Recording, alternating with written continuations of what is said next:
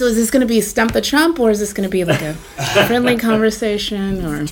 This is Nicole Conley Johnson, Chief of Business and Operations at the Austin Independent School District. I manage all the district's finances, contracting and purchasing, transportation, food services, facilities, our capital and bond program. I used to love a rainy day until I became charge of an infrastructure of facilities with the average age of nearly 50 years old. Throughout last year, she presided over a local budget task force charged with identifying possible savings for the district as they face a major budget shortfall. They're looking at whether or not we should be reducing salaries and cutting pay and increasing class sizes or taking away planning times for teachers, none of which are things that anyone is rushing to do. What we expect our kids to know is substantially more than it's ever been. We know that's going to require investments.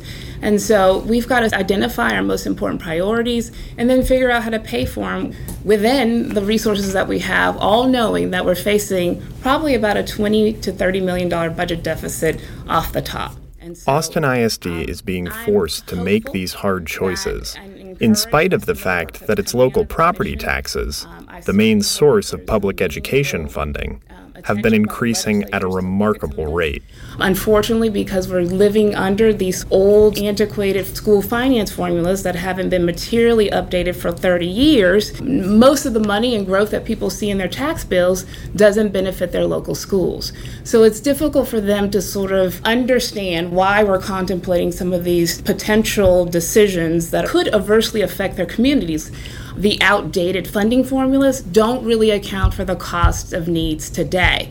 And because it hasn't kept pace with those costs, no one feels like they have sufficient dollars to serve their populations of students. This is indeed a sentiment that has been echoed by many, from lawmakers to educators, Republicans and Democrats, CFOs and CEOs, including each of the people you'll hear from later on in this show. Everyone's strapped for cash, right? There's not enough money to go around. Every educator, every school, every district we've talked to have said they need more money. There's no district out there that's sitting there thinking, well, we've got this made. There's going to need to be some new money involved. Texas has tremendous prosperity. Unfortunately, too few of our own kids are participating in that prosperity because we failed to adequately educate them in the K-12 and higher ed system. Thankfully, Governor Greg Abbott and the Texas legislature took note of the enormous challenges facing school districts across the state and created the Texas Commission on Public School Finance. 6 legislators and 7 community members spent the past year studying these complex issues, and one of its appointees was Conley Johnson, who exerted a great deal of energy these last 12 months trying to represent Texas public schools. A lot of my attention and activities have really been around trying to bring to light some of the issues and the burden that school districts face. I'm concerned about some of the comments that I've heard, some that assert that school districts have sufficient dollars and it's really just reallocating the pot. In my mind, that's just robbing Peter to pay Paul, because everything that we do is there to benefit a student or family in some kind of way. At some point in time, you have to recognize that school districts are probably as efficient as they're ever going to get. I do like to bring to light the practical implications and the realities of living under some of these policy decisions. And I think that's been my role in the commission. And so, in their final report, Conley Johnson and her fellow commissioners voted unanimously to recommend a series of strategic investments that would infuse billions of dollars into our public education system in a measurable and data-driven manner. No CFO worth their salt is going to say, just throw money at a problem, right? It has to be strategic. It has to be directed towards the right thing. But I would say that we have insufficient resources just to serve the students. We need to make sure that there's core funding in place to ensure that baseline services and support are happening across all our schools and campuses, and that all of those basic needs are being met, and we can't really say that today. So how can we work to ensure schools have the resources to meet those basic needs? Well, Let's take a look at that report. I'm Joshua Kumler, and this is the twisted saga of Texas school finance, powered by InvestEd Texas.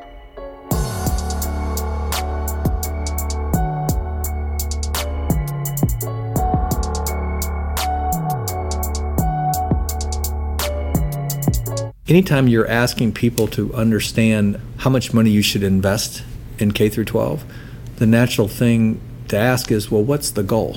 This is Todd Williams, Chairman and CEO of the Commit Partnership, a Dallas area nonprofit working to equip students with an excellent and equitable education, as well as produce the podcast you're listening to. Before his work in education, Williams had a long and successful career in the private sector. And he's unsure the goals set out for public ed in the Texas Constitution will continue to cut it. We have to be just a little bit more specific than the general diffusion of knowledge. Williams served on the School Finance Commission as chair of the Outcomes Subcommittee, where he encouraged his colleagues to set a specific student outcome goal in order to maximize the impact of any funding strategies for all Texas students. It's just really important for us to know where our biggest leaks in our state educational and workforce pipeline are occurring, and what strategies around the state seem to be working to attack those leaks, and how do we scale those strategies to try and transform outcomes in Texas. When the commission began its work, it already had an important guidepost to help develop a specific target. Governor Abbott and the Texas Higher Education Coordinating Board have a goal of 60% post-secondary completion among Texans 25 to 34 years old by the year 2030. So I think what I tried to do in the commission work was just say, if we have a 60 by 30 post-secondary education goal, let's at a minimum try and have our K through 12 system produce a 60% proficiency, hopefully better. And then let's look at it every 2 years and see what progress we made, and let's change strategies, change funding where appropriate to make it happen. This insight became the Commission's first recommendation. Set a goal of 60% or higher proficiency for critical K-12 outcomes, including third grade reading and college readiness and access, and encourage local school boards to create long-term goals of their own. We're losing a tremendous number of kids by third grade. Only 4 in 10 kids meet the state standard in reading. And then when you get to the other end of the pipeline, we're losing a huge number of kids who don't bother to enroll in post-secondary education. Only 1 in 4 high school graduates is getting any type of credential. And if we look back at 8th graders to make sure we're capturing those kids who drop out in high school, it's only 1 in 5. So I think once you really laid it out for people on that commission, they kind of understood what we needed to do. And then the question is, how do we change our existing funding streams? And then what, equally important, what additional funding streams do we need to attack these problems? One of those streams the Commission proposed is outcomes-based funding. Essentially, districts would receive additional funds, totaling $800 million according to the report, for every third grader who demonstrates reading proficiency, and every high school senior who graduates without needing remediation and enrolls in a post-secondary program, receives an industry certificate, or enlists in the military. At this point, I sense at least a lot of resistance to any kind of government program that wants more money unless people know what they're going to get for it. This is School Finance Commission Chair and former Texas Supreme Court Justice Scott Brister. And so I think there is a chicken and the egg problem. Do you give schools more funding under the promise that we will do better and focus it better, or do you tell the schools you need to focus and have better results before you get more funding? And what we're looking at in the commission is something in between, where we increase funding but only for focused programs. You get money, but these are the rules, and you're just going to have to adjust those because no rule is going to be perfect. Commission members, in their final report, took some of these possible imperfections into consideration. That's why they recommend an equitable distribution of all new funding. Schools would receive over twice as much for ensuring these important benchmarks are met by students who are learning English or from a low-income family. It's a testament to the Commission's desire to meaningfully improve outcomes for all students. Here's Todd Williams again, speaking about the achievement of our 60 by 30 goal. When you look at the numbers, it's pretty clear that our non-economically disadvantaged kids are already at that level. But our economically disadvantaged kids are half of that, and our English language learners are a third of that level. So it was pretty clear when you just laid it out logically and rationally which populations we need to invest significantly more in if we really want to hit a 60 by 30 goal and improve our own K through 12 proficiency levels. So, in addition to outcomes-based funding, the Commission also recommends investing $1.1 billion into compensatory education. That's the technical term for supplemental funds provided to districts who serve students in poverty. We know that in order for our kids to even access the curriculum, there are things that they're dealing with at home that we have to satisfy first, right? Nicole Conley Johnson again. They can't learn if they're hungry and have stress about knowing where they're going to sleep at night. They can't learn if they don't have a way to cope with their emotional stress. And so we try to build supports and counseling and mental health services and extended feeding time to make sure our kids can access the curriculum. Because we know that that's what we have to do in order to satisfy our mission. But we're not funded for those things. We do them because it's the right thing to do. An increase to compensatory education would begin to address these needs. But Commission members didn't stop there. Knowing how crucial early grades are to future success, they also recommend increased funding, totaling $780 million for every kindergarten through third grade student who is an English language learner and/or a comp ed student. Here's Williams again. If resources are somewhat limited, we have to focus on those kids who are least participating in the prosperity of Texas, and that's low-income and English language learner kids. And we got to put them first, in my opinion.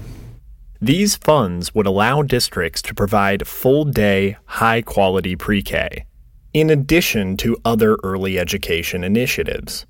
In working toward greater early literacy, the Commission also recommends providing $100 million for dyslexic students and $50 million for dual language programs that teach English and Spanish speakers together, rather than isolating the English language learners. They work well, and they bear incredible dividends. This is San Antonio State Representative Diego Bernal. Not just for the ELL students, but also for the starting off monolingual English speakers. And not only do students' language scores and abilities increase, but the same can be said for their math scores, their science scores, and everything else. They just make them better students. Bernal has served as vice chair of the House Education Committee and as a member of the School Finance Commission. He has also visited every school in his district, twice. And one of the school districts he represents, Edgewood ISD, is among the poorest in the state. Talent is distributed equally, but resources and opportunity are not. And when you give these students what they need to succeed, they succeed. So why don't you marry need with experience, need with resources, need with a sort of understanding that it requires more to get these kids to the academic standards that you set. Bernal's firsthand experience and data gleaned from Dallas ISD's successful Accelerating Campus Excellence program made it easy for him to support another commission recommendation: encourage local school districts to develop a multi-measure evaluation system for teachers and principals that allows effective educators to be paid more to work on the campuses where they're needed most. The Commission provided explicit instruction in this recommendation to work with local educators to ensure any new evaluation system is equitable and fair. If you're going to scale it, you've got to do it in a way where it makes sense for them. But this idea that you identify dedicated people who are best suited for certain situations and then bring them to those schools under the leadership of a sort of visionary, go-getting, uncompromising principal, that works. And so some version of that, absolutely, I want to bring to the entire state. I mean, that's my interest here, is how do you scale success? One other method of scalable success, informed by Bernal's hands-on approach, is a focus on the amount of time kids spend in the classroom. You talk to any teacher, and they are being asked to do way more than just teach. They're the Swiss Army employee. And you'll find that one of the things they put at a premium is instructional time. That's why the Commission recommends the creation of an optional program for districts to offer up to 30 additional instructional days to combat what is referred to as a summer slide in student achievement, beginning at a cost of $50 million. Other Commission recommendations have to do with slightly less interesting, though no less important, concerns such as transportation and facilities. In times past, the state funded a large majority of the facilities, and I think we're about down to 8%. This is Dr. Kevin Ellis, State Board of Education member, former school board president, and vice chair of the School Finance Commission. Dr. Ellis was one of only 2 members representing a rural area of the state, and provided an important perspective when suburban representatives suggested providing transportation funds per student rather than per mile. A district in Katy or in Frisco or the Woodlands, they'd be happy to have a certain dollar amount per kid because they're going to drive their buses down a nice concrete subdivision road, and before they get a mile or two, they're going to have a bus full of kids, and they're going to turn around, drop them back off at the schoolhouse, and they're going to be done. It's a pretty simple system for them. When you look at the distance we have to travel out here at roads that may start on concrete and then turn to asphalt and then gravel and then eventually end up to a dirt road to go get a kid, it's a different system. And so we're going to get to a mileage-based system that actually shows the need. The Commission recommends a targeted increase in facilities and transportation funding. But not all of the recommendations are requests for new money. Some aim to generate cost savings, up to $3.5 billion of them, by ending old programs that have outlived their usefulness. Part of our biggest task is fixing the outdatedness of the system. When you go back and look at all the different programs in place, most of them are 20 to 25 to 30 years old. For example, there's a hold harmless provision from 1992. We're 25 plus years away from that. That's when the state said, we're going to change the system, but we're going to hold these districts harmless because we've made a change. Well, it happened a quarter century ago. There's times to move past that, but some of those districts are still getting an advantage because of that. But every dollar you take out inefficiently is a dollar you've literally pulled from another school district. So those are some of the inefficiencies you see, and those add up. One such program is called the Cost of Education Index, or CEI. It was created to adjust funding for differences in labor costs across the state, but it hasn't been updated since it was created in 1989. And these numbers we're still operating on today were done when Frisco literally had one stoplight. And you can imagine what the differences are now with that. So the recommendations are actually to get rid of the Cost of Education Index with the idea that the legislature has proven to us over the past 30 years they can't fix this. And so the idea is that if you're not going to fix it, just get rid of it and put that money into the other areas. The CEI is not without its defenders. We featured one in our first episode. And the fact is, districts that had higher labor costs in 1989 will be negatively impacted by its removal. Solving for other inefficiencies in the system will also have one-time costs for certain districts. Districts are funded based on where their revenue was a year ago, not where they are currently. Switching to current year property values in our funding formula will put districts like Nichols and Austin in a tough spot, because higher values means more local tax dollars go back to the state through a system called recapture, a major cause of the district's budget crisis. 52% of every single dollar that we collect in property taxes is going to the state under school finance. Austin's going to send $670 million to the state this year in recapture funds. No one ever thought recapture was going to balloon to the level it is today.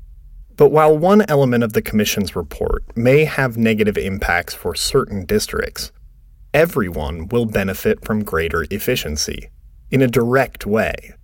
That's because the state would take the cost savings from eliminating outdated programs like the CEI and put the money back into the basic allotment. That's the funding guaranteed every Texas student. Doing so would decrease the amount owed by districts like Austin back to the state. I think we're doing the right thing by redistributing, but we're redistributing and putting a burden on a narrow scope of property taxpayers, and the burden is incredibly high. If I could have my one thing is to have a commitment that monies that are collected from property taxes from school districts be reinvested back into public education. The Commission has made this commitment, and not just by recommending an increase to the basic allotment. They've also worked to ensure that more local tax dollars stay in local school districts by looking at something called copper pennies. Simply put, all school districts have a maximum tax rate they can impose on their residents, $1.17 per $100 valuation. But for school districts with enough property wealth to enter recapture, any penny raised above $1.06 is a rusty, crusty, green-colored copper penny. That's because a great deal of it, currently, has to go back to the state. Here's Dr. Ellis again. When you look at the copper pennies, that's recaptured at a much quicker level than the other parts of the revenue system is. So some districts are trying to decide that they can go up 5, 6, 7, 8 cents on their tax rate, but they're starting to look at 60, 80, maybe 90% of any additional revenue is going to be sent straight over to recapture. And they need that money, but it's such a tough situation to go ask your voters saying, we need this extra tax revenue. In whatever we collect additional, we are only keeping 10%. The rest is going to the state. And that's a tough sell, but that's the sell they're having to make when they've got these issues that have to be funded. That's why the Commission recommended increasing the yield on any pennies raised over $1 per 100. This would allow local school districts greater autonomy by keeping more local tax dollars in their own district. It could even allow some districts to lower local property tax rates without affecting services. Finding ways to provide property tax relief is, in fact, a top priority of the governor this year. It's also something Nicole Conley Johnson can get behind. We have our workers and staff and teachers who can't afford to live in the communities they serve. We've got people that are being priced out of their homes. Their property tax bill exceeds their mortgage. Why do we keep adding to the pile of the same local property taxpayers when there's opportunities to redistribute or diversify our sources of revenue that would just reallocate the burden in a way that makes better sense and that adds a better balance, right? And then we can still satisfy the goal of putting more into public education. But providing this necessary tax relief while simultaneously putting more into all of the programming we've talked about will require increased state spending, even after we factor in the important step of eliminating inefficiencies in the system. Commission members formally recommend dedicating a percentage of revenue growth from oil and gas production toward these new programs, as well as prioritizing education and projected sales tax growth and general revenue figures. They also provide an appendix with several other possible revenue sources, proposed primarily by one member. Nicole Conley Johnson, she's already given them 40 different ideas on ways to come up with additional revenue. I offered suggestions for revenue that included things like internet sales tax, higher yield investment, looking at expanding some of the sales tax, updating the motor fuels tax, which hasn't been updated in over, 25 years, rolling back some exemptions to add more diversification. The more that we can diversify that base, the more that it takes some of that burden off of that single group of property taxpayers. I obviously did do my homework. So it's not from a lack of ideas of how to come up with the revenue. It's going to be based on the willpower of the legislature to do something with that. But even if it comes with property tax relief, any shifts in the tax code will be politically unpopular. Every exemption is protected by its beneficiaries. Every new fee has a built-in constituency aligned against it. The report of the Texas Commission on Public School Finance provides an excellent roadmap for effective reform. But making it happen will require all of us to demonstrate a willingness to invest in our students. You can pay me now or you can pay me later. Again, Todd Williams. And right now we have a tremendous number of costs that we as a state are incurring in 3 areas: uninsured medical, incarceration rates, and the fact that so many of our kids could be having much more success in life with living wage jobs that provide benefits, including medical care, that allow them to buy more cars, buy more houses, be greater consumers in our economy. We figured out that there's 200,000 kids every year who graduate high school who 6 years later still don't have a living wage credential. And roughly $1 million they will make more in their lifetime if they get that credential. And when you multiply those two numbers out, that's $200 billion of lifetime earnings with each and every graduating class. And to put that in perspective, that's about 1/8 of the Texas economy.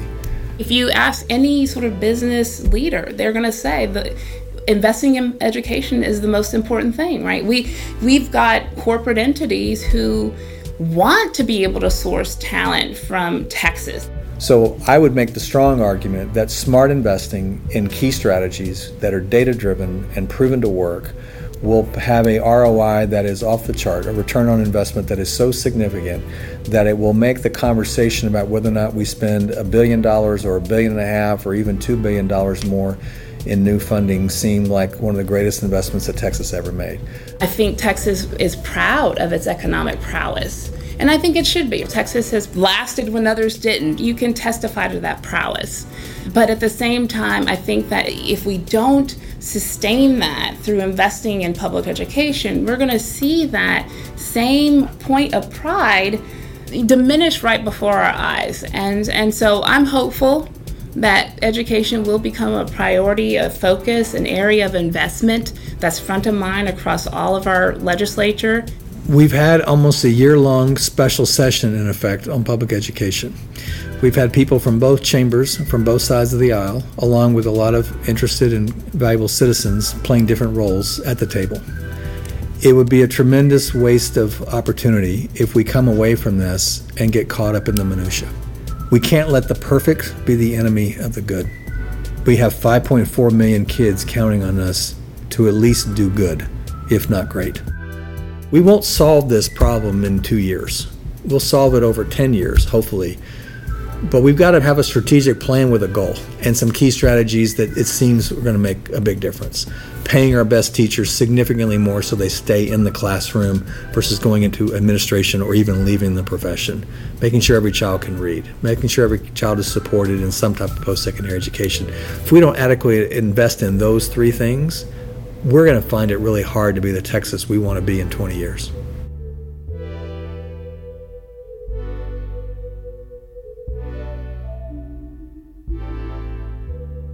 The Twisted Saga of Texas School Finance is powered by InvestEd Texas and produced by me, Joshua Kumler. It is executive produced by me, along with Catherine McKeska and Rob Shearer. Mixed and mastered by Adrian Palmer. Music by Trevor Yokochi. Special thanks to each of our interview guests and the rest of their fellow commission members for all their hard work over the course of this past year. If you want to dive into the entire report, you can read it on our website, investedtx.org.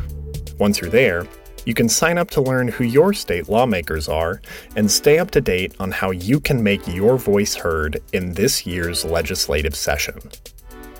This podcast is dedicated to 2 groups of hard workers who don't get paid enough for all they do: teachers and Texas legislators. The future is in both of your hands. We'll be back next month with more of the Twisted Saga.